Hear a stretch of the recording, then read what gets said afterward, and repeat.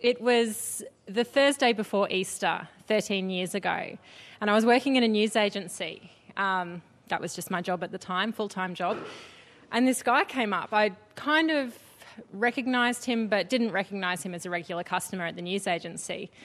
And he asked my colleague, "Oh, excuse me, can I talk to Kim?" No idea how he knew my name.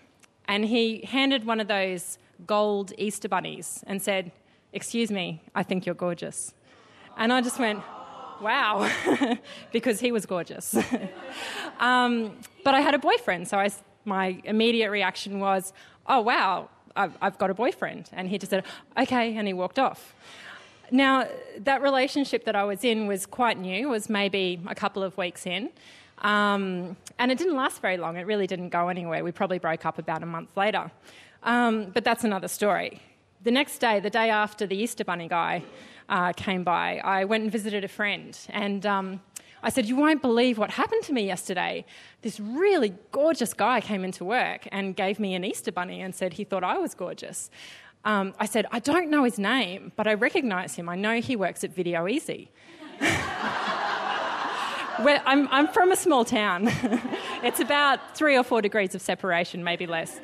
My friend, again, small town, said, "I know exactly who you mean," because he was the gorgeous Video Easy guy.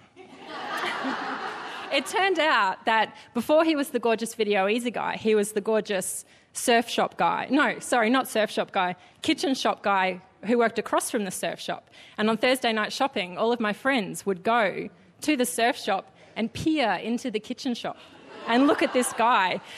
Maybe I should describe how he looks. He was kind of brown curly hair, brown eyes, average height, quite fit, quite muscular. To be honest, it actually wasn't really my type. I was kind of into tall, kind of skinny guys at the time. But anyway, about a month later, my relationship ended. It just didn't go anywhere. And my friend, the same friend who recognised the Video Easy guy, said, "You know what you should do? You should try and find that guy."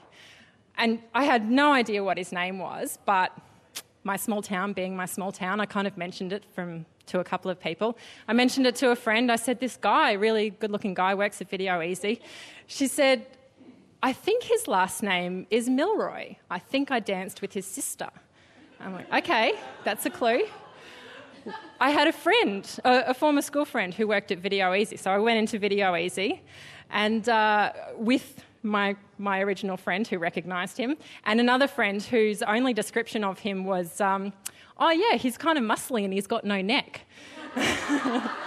So we went into Video Easy, we went and saw this guy Nick who I went to school with, and I was feeling quite embarrassed about it. I was feeling a little bit, because I didn't know Nick that well, I was sort of feeling a bit uncomfortable about saying, "Hey, this really gorgeous guy thought I was gorgeous, can you tell me his name?" But my friends kind of did it for me. So we sort of went in and they said, "Hey, do you know this guy who maybe works here or maybe used to work here? He's got brown hair and brown eyes." And Nick was kind of drawing a blank, and my friend said, "You know, he's got no neck." And I said, "Look, I think maybe his last name's Milroy." And they said, "Oh yeah, Chris." And my friend immediately said, "There you go, Kim." So red-faced, of course. So we kind of went off, and he didn't work there anymore. Actually, that's right. Nick told me, no, he doesn't work here anymore. He works at the gym, at this place called Trim Gym.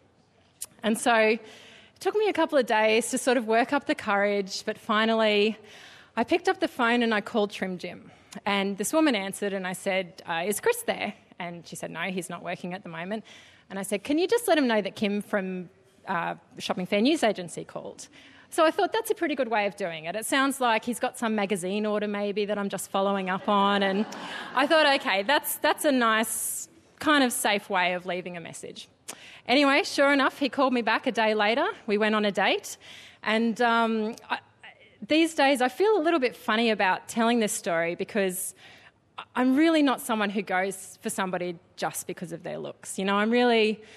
Like I said, at the time I was kind of into skinny, weedy guys. It was more about the personality. But as it turned out, this guy actually had a lot more going for him than his looks. He had a great personality. And 13 years later, he's a great husband and he's a great father.